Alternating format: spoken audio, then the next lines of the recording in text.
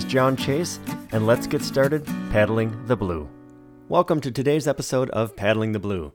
Today we meet another of our sports pioneers. Graham McArith is the founder of Piranha Kayaks and the owner of Piranha and P&H. Graham's an inductee into the International Whitewater Hall of Fame and another true pioneer of the sport. Today he's going to give us an insider's view into the history of Piranha and P&H and their early designs and safety features and how they stay true to their mission. A big thank you goes out to my friend Christopher Lockyer. Chris referred Graham way back in the early days of Paddling the Blue when he was on episode number 7. Well, Graham's been a tough person to reach, but his interview was definitely worth the wait. As a reminder from the last episode, we are running our anniversary contest once again. It's our second anniversary this time. In the last episode, I promised that those who answered the hidden question correctly would be entered to win a $50 gift card from our good friends at Level 6. Well, we pulled that winner, and the winner from episode number 54 is Bruce Holland from the USA. So congratulations, Bruce. I will be in touch. So here's how you can win our next $50 gift card, again, courtesy of Level 6. Somewhere in this episode, I'll ask a question about an episode. If you know the answer, just go to www.paddlingtheblue.com, visit this episode's page, and answer the question. You'll need to get your answer in by Wednesday, March 9, 2022, and I'll announce the winner of this episode's Level 6 gift card in episode 56, which releases on March 14, 2022. So with that, enjoy today's episode with Graham McArith. Hello, Graham. How are you today? I'm fine. Thank you very much. All right, fantastic. Thank you very much for joining me. I certainly appreciate it. It's been a while that we've been attempting to get in touch with each other, so I do appreciate your support. So, Graham, tell us a little bit about how you got your start as a paddler. Well, I was at school in the south of England, at Abingdon, and I was invited one day to the launching of a canvas kayak that my friend had built with his father. And so I went along and I had a great day, and I was very motivated and came back, and after a little while I started pestering my father, and he lent me £11 to buy a used kayak, and that's how I got started. So that started the love affair with paddling from there. So at what age? Oh, I'd be 14 or 15 at that time. Okay. And I was in the Scouts, the Boy Scouts, and a lot of my friends came out with me, and then they got a kayak, and we started doing a bit of racing in the Scouts. And then, as coincidence would have it, my first proper race was the John Chase Trophy on Windermere. I won the under-16s, and we were motivated to do some more races. So we started racing around the country, mostly doing long-distance races and sprint races. Then we got to know more people, and it all grew from there. All right. Well, I guess I inspired a race. Yes, so it seems. So racing took you all over. Now it was slalom racing, is that correct? No, slalom came later. It was sprint and marathon mostly in those days. Later on, we were out on the canal and we met two other people paddling who were into slalom, and so we formed a canoe section at Grappenhall Athletic Club. And they took us to slalom and river races. We took them to sprint and marathons. So sprint and marathon through summer, slalom in the autumn, river racing in the winter. And that took you to the Olympics, is that correct? Yes, eventually, yeah. A couple of world championships before that. And then I went to Munich in 72 to the sprint. I was K2 sprint. Well, congratulations. Thank you. Yes, and then so that all led to the founding of Piranha. Well, kind of. When I left school, I wasn't quite sure what I wanted to do. That's not totally true. When I left school, I was the non-travelling reserve for the Mexico Olympics at a time when I was doing my A-levels, and I was one grade short to become a pilot in what is now British Airways. And it was go back to school for another year or do something else. And my father suggested accountancy, which I'd never given any thought to. And it took me 2 years to find out that accountancy wasn't for me. Eventually I decided to bail out And I wasn't alone in planning my escape. One of my friends had 2 piranha fish in a little tank in the office. And on Friday night he forgot to feed them the goldfish, and we came in on the Monday morning to find just 1 piranha fish and a dorsal fin. And so I thought, what a great idea for a business. What a great name for a business. So that's how the name came to be. So that was 1971. So I did go to the games in 72, but by then most of my time was taken up with piranha and trying to get it off the ground. All right. So the paddling world is better off for you bailing out of accounting. I'm not sure the accounting world to think about that, but I know I'm a lot better off for having bailed out. So tell us a little bit about the founding of Piranha and how that came about. Well, you gave us the history of the name, but what were the early days like? It started out of racing. We went to Spain in 1968, and we met an Austrian on the beach who had this whitewater racer that seemed a lot more competitive than the boats we had back home. So my friend Norman Jackson did a deal to buy this boat, and part of the deal was he would let us take a mould off it and build some for ourselves. So that's what we did, and we were pretty successful, Norman particularly, and we were winning most of the river races. And so we had other people, well, I had a friend in particular from Scotland who wanted to borrow the mould, and so I said no, because I wasn't sure whether it would get damaged. And so I said, well, I wouldn't loan him the mould, but I would build some boats for him. And so this was all at the same time that I was planning on escaping. So my first order was for 6 of these Preiselmeier Phantom Mark III river races for Glasgow University. Then other people started to hear that I was building boats, and they wanted some, and it all started from there. All right, and that was from that one mold that you borrowed? Yes. Okay. Yes, and of course then we had to have other designs in the range. So we built a slalom boat, which was commercially the most active part of the market at that time. And also then I built a K1, a marathon K1, and the guy I went to Munich with was 3rd in the senior national championships, and a friend was 1st in the junior national championships that first year. So the range expanded, and we've always focused on trying to make the best kayak and most competitive kayak that we can, and it's the same philosophy that keeps us going today. Do you remember the name of that first design? Well, the first design was the Trident 1. Well, it was the Trident. It became the Mark 1 when we did the Mark 2. Okay. And then you pioneered a number of design innovations regarding safety. Yes, I think we're fairly good listeners. Back in those days, there were a number of incidents. Sometimes people just had a nasty incident, and occasionally 1 or 2 people lost their lives. And wherever we could, we tried to learn from that and try to innovate our way out of it.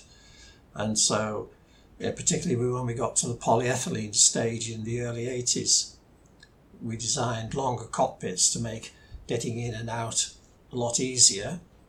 Back in those days, everybody was paranoid about the potential for boats getting pinned and entrapment.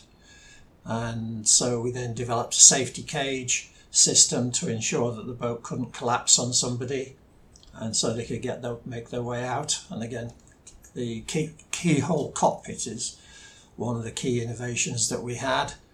And then we were the first to adjust the backrest of the thigh grip, so again you could let the tension and that go to again make it easy to get in and out of.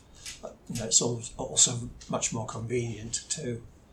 And so there have been a number of innovations over the years where we've tried to improve the product. Some made it into production, others didn't.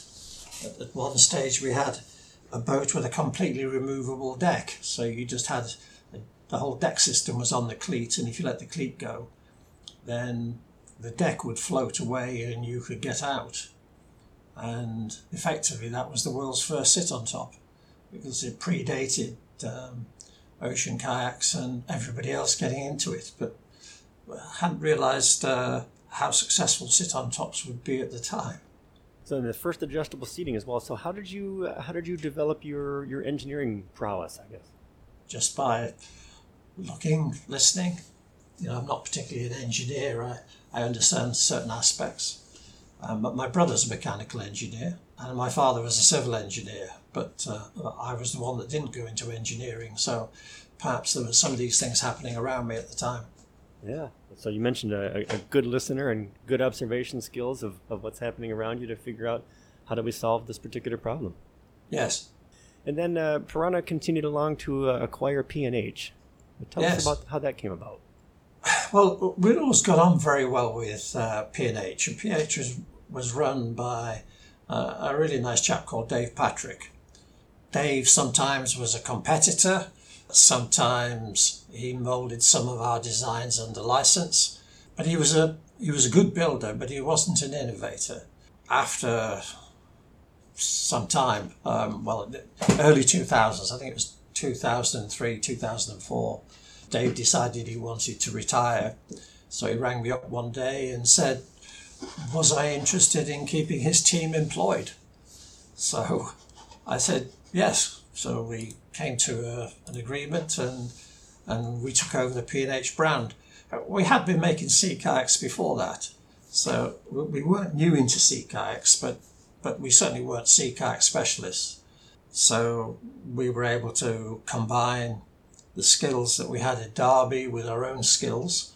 And so boats like Cetus and Scorpio were the boats that came out of the joining of our two brands, companies together. Now, I'm guessing the P in P&H stands for Patrick. What's the H? Yes. I'm going to say it was Henderson or something like that, but whoever it was didn't last longer than a few months. So I don't know who the H... I never met the H, I don't think. Still a mystery. Yes, still a mystery. All right. So can you give us a little insider's look into what happens at the Piranha P&H factory to build a boat?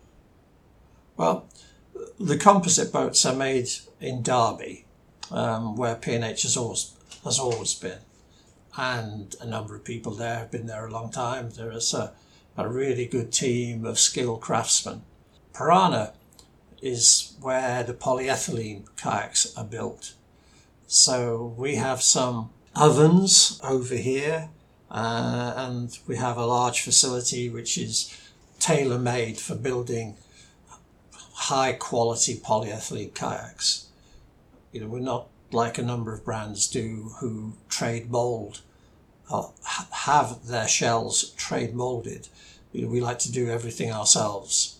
And so we have very highly specialised ovens, which we designed ourselves. We've programmed the computers ourselves so that they're totally optimised to make the highest quality of kayak, not to make it as fast as possible as a trade moulder would do.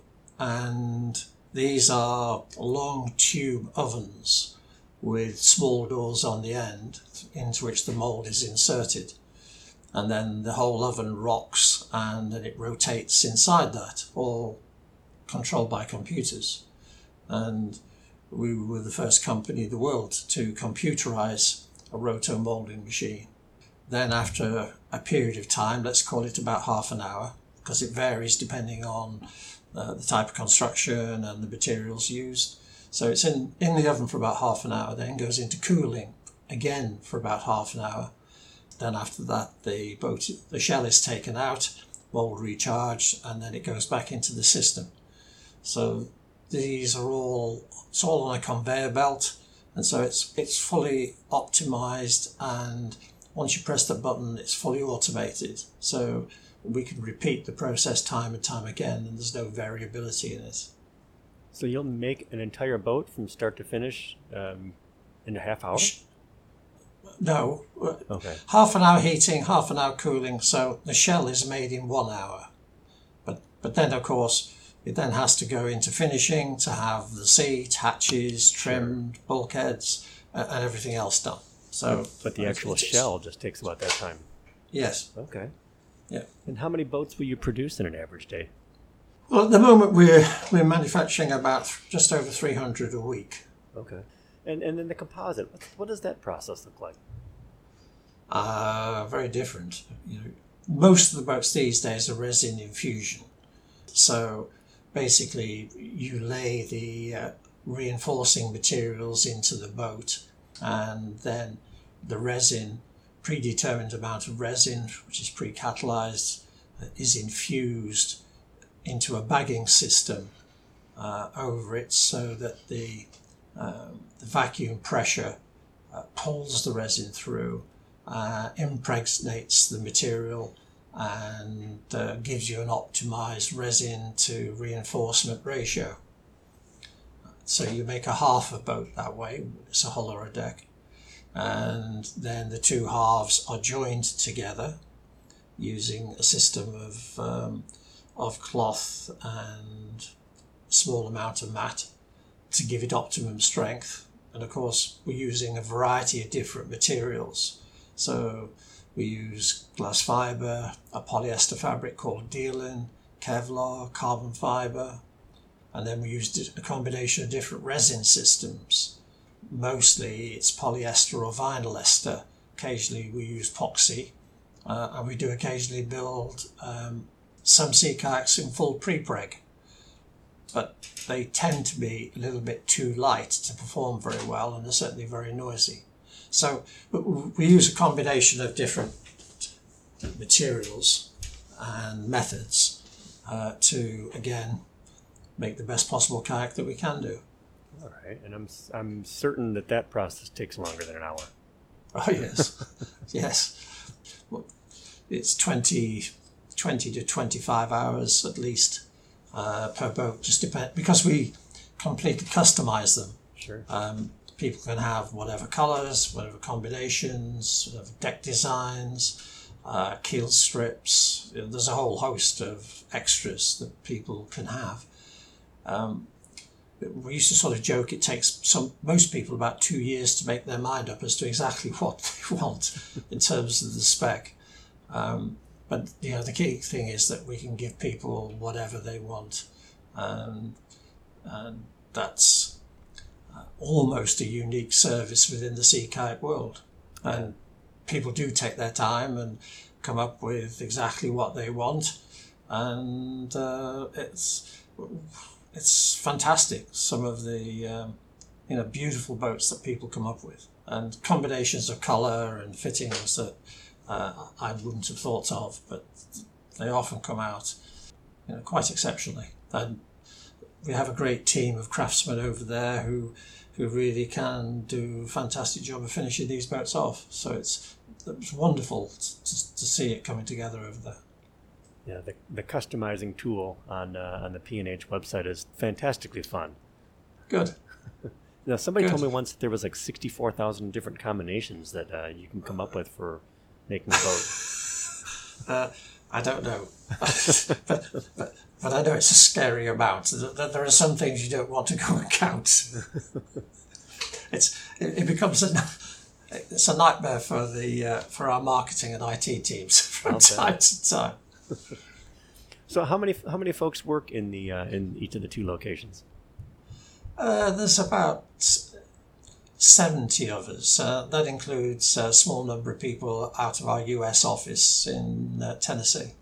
Tell us about the naming process that you go through for boats. Oh, well, naming either comes really easily or really quickly. And sometimes it's just wonderful.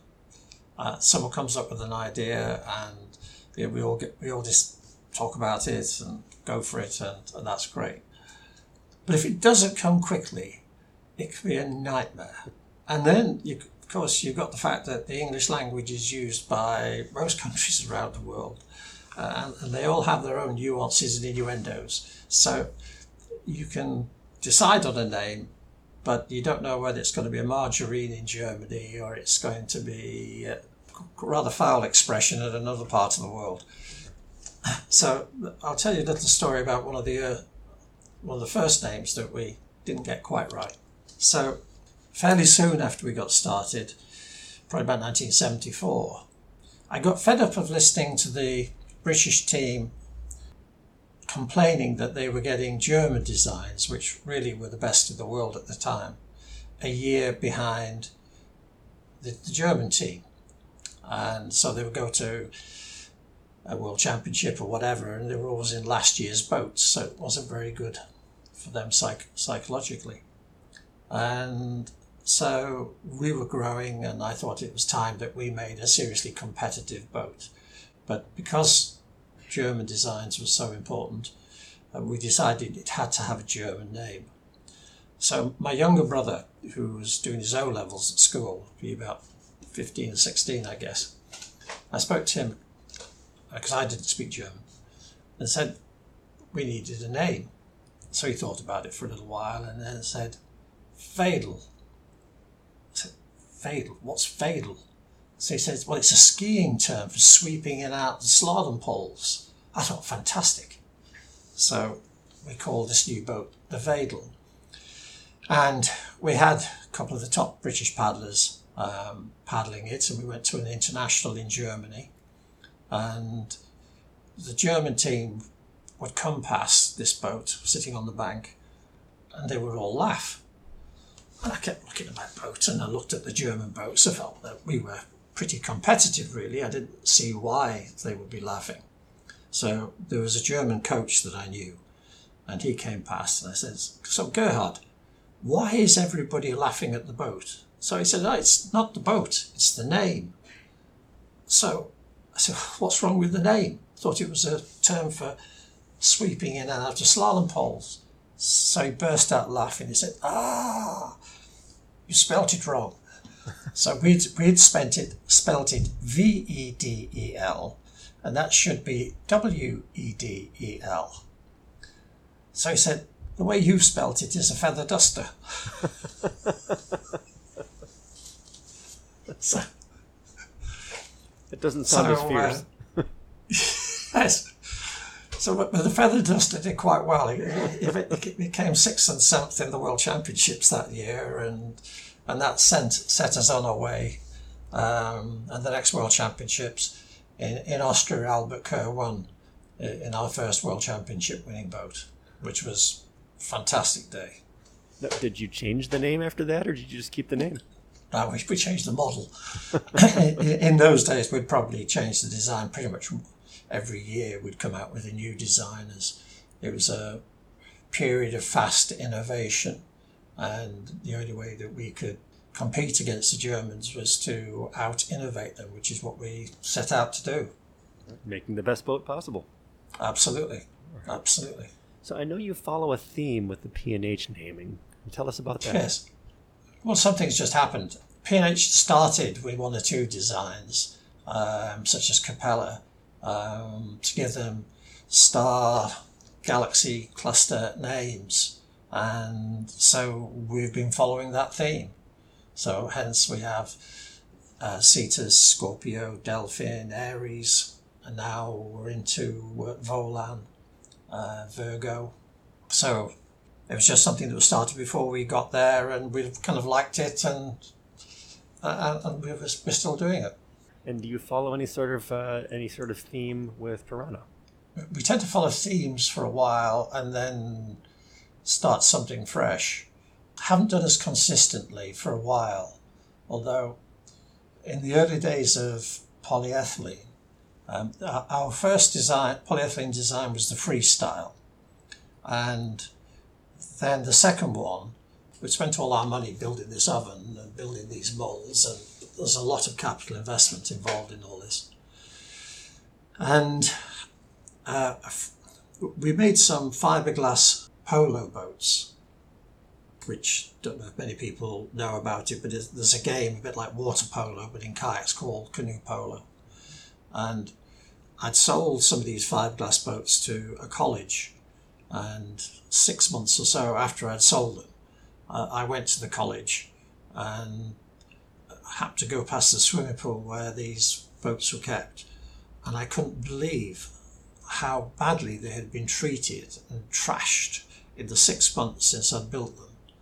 And so we thought, well, it'd be a small mould to make a polo boat. And all the polo boats tended to be called BATs, short for Bath's Advanced Trainer. So the ones that we'd sold them were BAT Mark 5s. So because these were roto-moulded, we call this boat the Rotobat.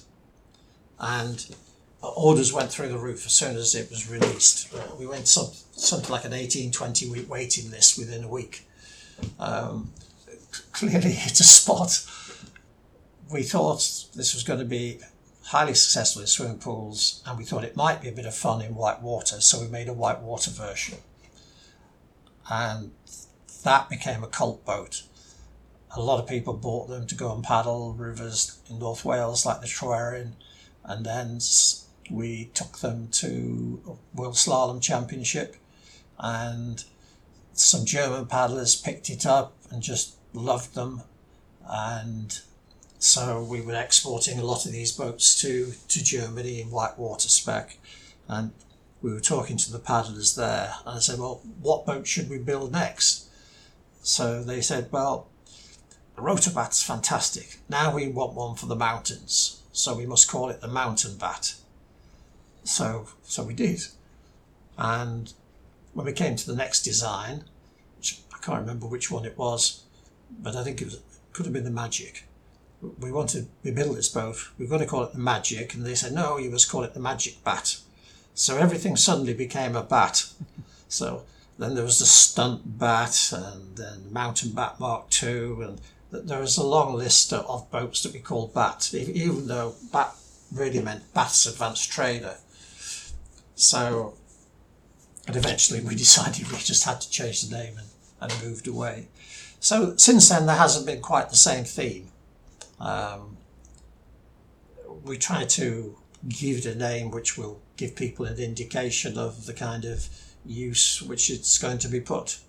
And our ideas change on that. So we've had Inner Zones, and then we've had Machno recently. Machno is a river in North Wales that leads into one of the best sections of white water, the Fairy Glen.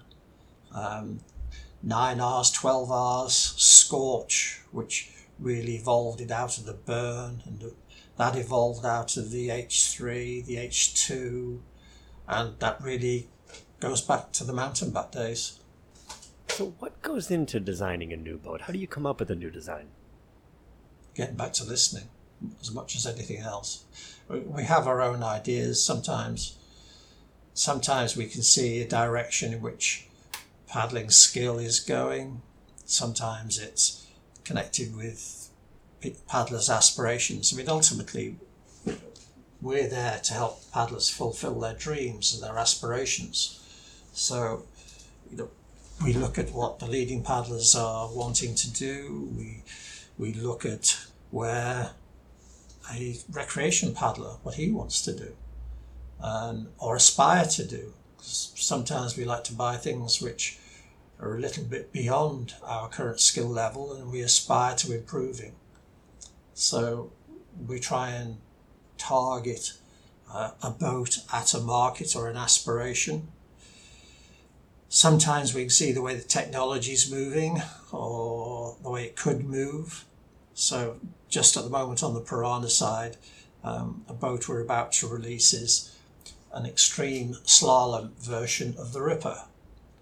So back in the 70s and 80s, we had 10 years winning the World Slalom Championships until we retired from that. And for the Paris Olympics, extreme slalom is being introduced. And so we're very focused on building a extreme slalom specific version of the Ripper. The Ripper was always designed as a riverboat. It wasn't designed as an extreme slalom boat.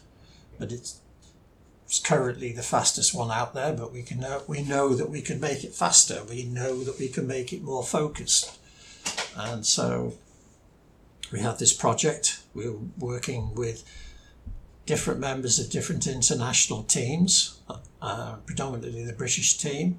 That fortunately, it has just won the World Championships with Joe Clark, and so we're working with Joe and with the other paddlers to try to refine the design so that it saves a second here, a second there, and gives them the best possible chance for the Olympics in Paris. So how do you stay connected to the market and do that listening? Just go talk to people. You rely a lot on your team paddlers as well? Yes, but we rely on everybody. I mean, every communication that we have with paddlers at all level has an influence. You know, even complaints. I mean, probably we listen to complaints more than we listen to anything else because I'd like to think we're perfect, but we're not. So occasionally we get something wrong, or occasionally we'll listen to a podcast, or someone will say something, or somebody will do a review of somebody else's boat, and we'll look at it and go, well, yeah, they've got something there. We need to do something better. Going back to my early days of racing, you know, I'm naturally a competitive beast, and a number of us are competitive, and so, you know, we want to make the best. That's what we're here to do, to try and give people a better experience. As I say, it comes back to helping us fulfill their dreams. Whether somebody wants to go and try to win an Olympic gold medal, or whether they want to go on an expedition to the Arctic, just whatever their aspirations are, whether it's just going down the canal. You know, we want to try to help them have the best experience they can. And that listening to complaints, that's a really important piece. That's definitely one to consider. It's not that you create a problem, it's how you respond to that problem that makes all the difference in the world. Absolutely. You know, and occasionally we make mistakes, but you have to learn from those mistakes. How long does it take to go from concept to the water? That varies hugely. The fastest we ever did it was 10 days. Usually it takes months. So that 10 days, what prompted that to create a 10-day timeline? Again, it comes back to what I was talking about with safety. We had a concept boat called the Trix, which was a 3-piece kayak. And again, from a safety perspective, we were trying to make the ends of the boat so that they would release. So if you got yourself stuck somewhere, you could release the bow or the stern, and hopefully that would help you float free of whatever obstruction you got yourself caught in. So we were having a little bit of problems with a couple of aspects, and so the product was sat on the shelf for a couple of months, and then we heard a rumour that a German company were going to bring a new boat into the British market at what was a stupidly low price at the time, and we knew we just had to respond to that. And so we took the 3-piece boat, made it a 1-piece boat, reshaped quite a lot of it, and turned it into a boat called the Attack. And I think from the minute we picked up the boat to start changing it, to having it on the stand at the Crystal Palace exhibition, it was 10 days. We pretty much worked night and day on that. The mould wasn't fully polished, but it was on the stand, so it took 10 days. You mentioned the slalom version of the Ripper, and that's coming up for the Paris Olympics. You're working on that for that. Yeah. Any other sneak peeks into what's next for Piranha and P&H for, I guess I'll call it the mass market? No, I can't tell you. Right. I'll get shot. We have development is our lifeblood. You know, we're always developing things. We're always trying to make a product better. So we have, for the mass market, a lovely little boat coming out in the spring. Other than that, I can't tell you any more. All right, well, we'll be looking forward to that. Yeah. So what's a day in the life of Graham McArath like? You said we weren't going to talk about COVID very much. Right now, there's no such thing as a regular day. My day starts out typically just after 8 o'clock, where I go into what we call the glass shop, which is really the development shop, and go in there, see if my time is needed in there, just check that everything's heading in the right direction. And then I'll come up to the factory here, go for a short walk around the production area, make sure nobody's got any problems that I can help them with. And then it's into the office, talking to dispatch, talking to the sales team, talking to marketing, just seeing how, what's going on and just checking things through. And then I get to my diary, have a look at my diary and see what I've got myself committed for. There's usually some curveball here and there that sidetracks me in this process, particularly this last 2 years or so.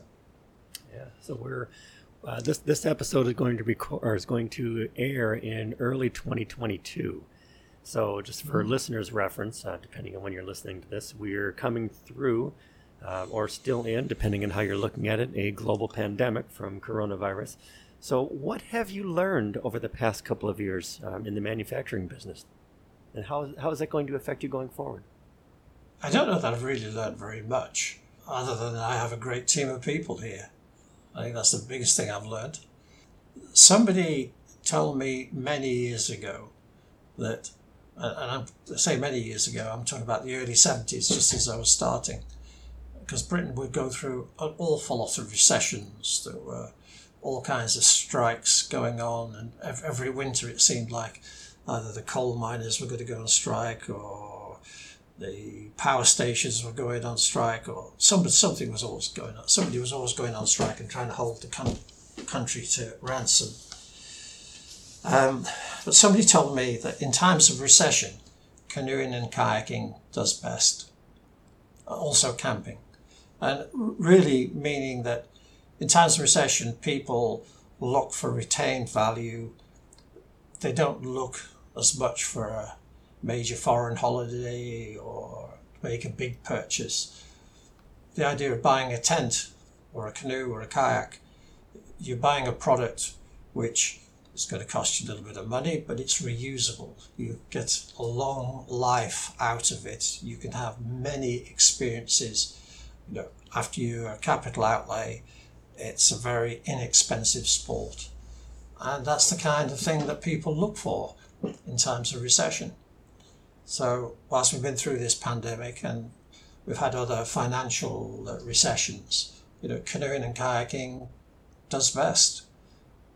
So I don't think I've learned anything, but it has certainly proven what I was told all those years ago.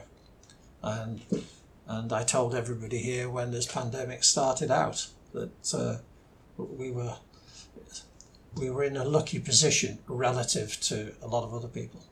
Congratulations on coming through that and still working through that.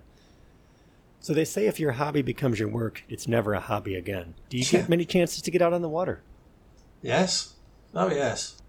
I've never found that to be a particular problem, although I can imagine that for some people that is the case. But you were telling me earlier on that you're from Chicago. Yes. In 1979, I met a wonderful chap called Ralph Fries from Chicagoland Canoe Base. And he asked me what I knew about John McGregor, who was really the Scot whose book 1,000 Miles in the Rob Roy of 1865 started the sport of recreation canoeing and kayaking and popularised it around the world. And I knew a little bit, but not as much as he did. So he told me one or two things, and he really excited my curiosity. And so when I got back to the UK, I made it my business to see what I could find out. And I managed to copy a couple of McGregor's books. And that was a little while after we'd sponsored Mike Jones to go and do the first descent of Mount Everest by kayak in '76. And one of the team, Dave Manby, was organising a canoeing event. And he knew of my interest, and he told me I needed to come and see this lady who was an owner of the river just above Llangollen in North Wales, where we wanted to go canoeing. And so we have different laws over here. You have to ask for access to rivers.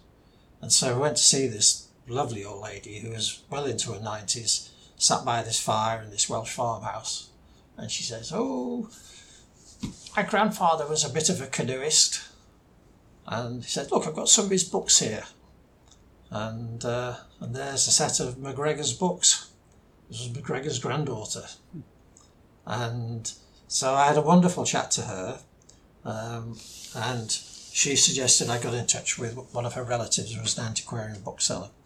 And so I started collecting the books, and then soon after that I found John MacGregor's original Rob Roy in Plasibren in North Wales. And to save it from not getting scrapped, I took it away.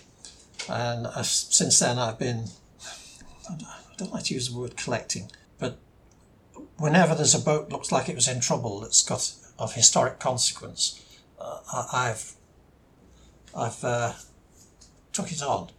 And so now I have quite a lot of them. And so some of these have got restored. Although, to come back to your original question, although my sport and business are almost the same, I can manage to divorce the two from each other. So there is nothing I like more than getting in either one of our kayaks or one of my historic canoes and kayaks and just getting out on the water and going for a paddle. And I do find I can get away from all the pressures of my business life by just going afloat. So I don't much mind while I'm floating, as long as I can spend as much time on the water as I possibly can. And so whether it's one of the historic boats or I take a sea kayak around North Wales, I love the Flint Peninsula and I love the coastline of Anglesey.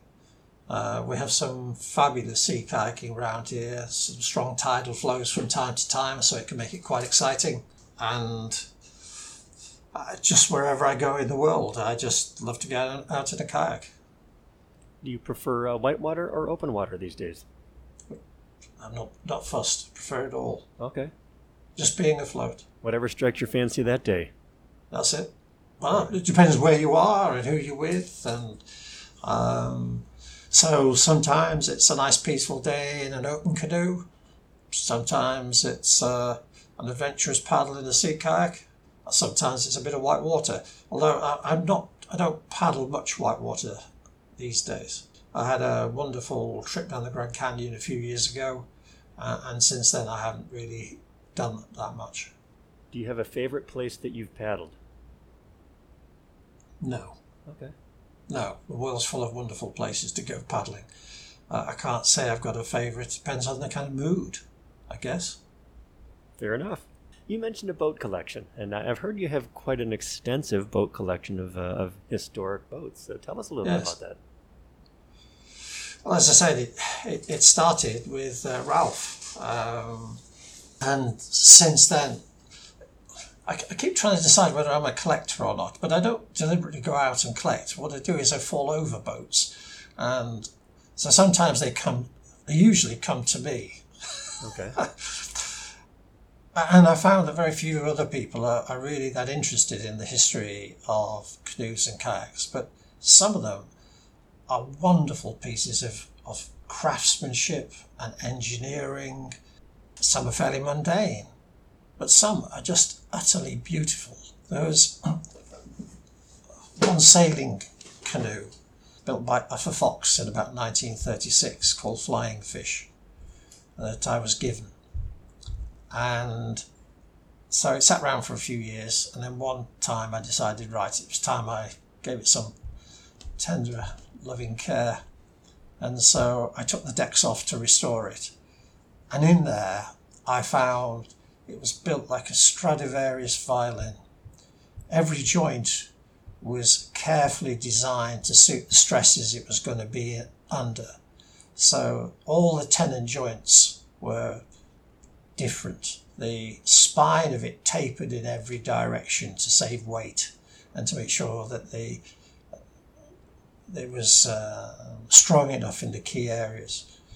It was just a beautiful thing. And it was a crying shame really to put the deck back on it. But I did put the deck back on, and I've sailed it quite a few times, and it's a truly lovely boat. Some of the over in Britain open canoes we tend to call Canadians, because the majority came from Canada, going back into the 1870s, 1880s. And one of the first successful exports was from John Stevenson before he sold the rights out to the Ontario Canoe Company in 1882 or 1883, I think. But before then, he had an order for 50 boats, which he was extremely proud about, and it got a few column inches in the local press in Peterborough. And these were what we call cedar rib canoes. And so I found a 17-foot version of this boat, which, as a boat builder, I was extremely pleased to have this connection with this amazing innovator of wooden canoe constructions. So I can't be sure, but I think the date is 1880 from when this order for 50 were exported over here, and this would be one of the largest ones. And he also innovated the idea to stack canoes. So the 16 would fit inside the 17, and a 15 inside the 16, and a 14 inside the 15, etc. By taking the decks off and the gunnel and the thwarts, and so they would just be reassembled when they got to the UK. And then I found a clinker racing kayak, 22 foot long, 22 inches wide, that after a while I've traced back, and I believe it predates even McGregor, and that'll be the world's oldest racing kayak. And then I got one from a few years later when kayaking was following the rowing tradition, and it was just built from one layer of 1/8 inch cedar, which is the same length but only 19 inches wide and weighs 22 pounds. And that was built all those years ago. So then I've got a number of folding kayaks. Some I bought, some I've been given. Collection of racing kayaks through the 50s, 60s, 70s. So there's about 100 something of them now. And they're just beautiful objects. I suppose sometimes your hardest decision is to figure out which one to take out. It can be. But it's certainly, as of when I retire, it will consume quite a few years trying to get that lot sorted out. But there are some wonderful boats there. And you can read into it people's aspirations very often. You can see what they were trying to achieve and how they set about trying to do it with the technology that they had available to them at the time. But they're very beautiful things. Yeah, works of art, for sure. Yeah, exactly. They are. You mentioned earlier sponsoring expeditions. I know that through your companies you've sponsored a number of expeditions around the world. Mm-hmm. Anything particular coming up? Not particularly at the moment. Well, if we talk about Everest in 76, then it was an expedition, because the only way that they could get the boats to Nepal was to get someone to lend them a van and a very large roof rack on it and drive out. These days, you fly everywhere, unless you're going really up into the Arctic or into one or two extreme parts of the world. It's not an expedition like it used to be, so they're far easier to achieve than it used to be. So sea kayak wise, no, I haven't had anybody apply for help for some time. And whitewater is a completely different beast to what it was in the days of Mike Jones. So how can listeners reach you if they've got additional questions? Well, they could just get in touch with me through Piranha. Whether it's Piranha or P&H, if they just write into Piranha and ask for it to be forwarded on to me, I'll be very happy to hear from them. And we do take all the inquiries that we get very seriously. We do get a lot, so we hope to get back to you pretty quickly. But if you've got any thoughts, any ideas, anything you'd like to see in terms of a design of a kayak or fittings, please forward it through to me, because sooner or later, we do collect these things together, and sooner or later we'll regurgitate it into something which hopefully you'll enjoy using. Well, always listening to make the best boats possible. So Absolutely. We appreciate that. So one final question that I have for you, Graham, and that is, it's a question that we ask of all of our guests on the show here, and that is, who else would you like to hear as a future guest on Paddling the Blue? Well, my suggestion would be a wonderful chap called Douglas Wilcox. Douglas is a tremendous individual, very into his sea kayaking, but particularly into sea kayak sailing, and is really the leading aficionado on the subject. Excellent. Well, I will connect with you offline, and we'll talk about getting contact information for Douglas Wilcox and see if we can have the opportunity to get him on the show as well.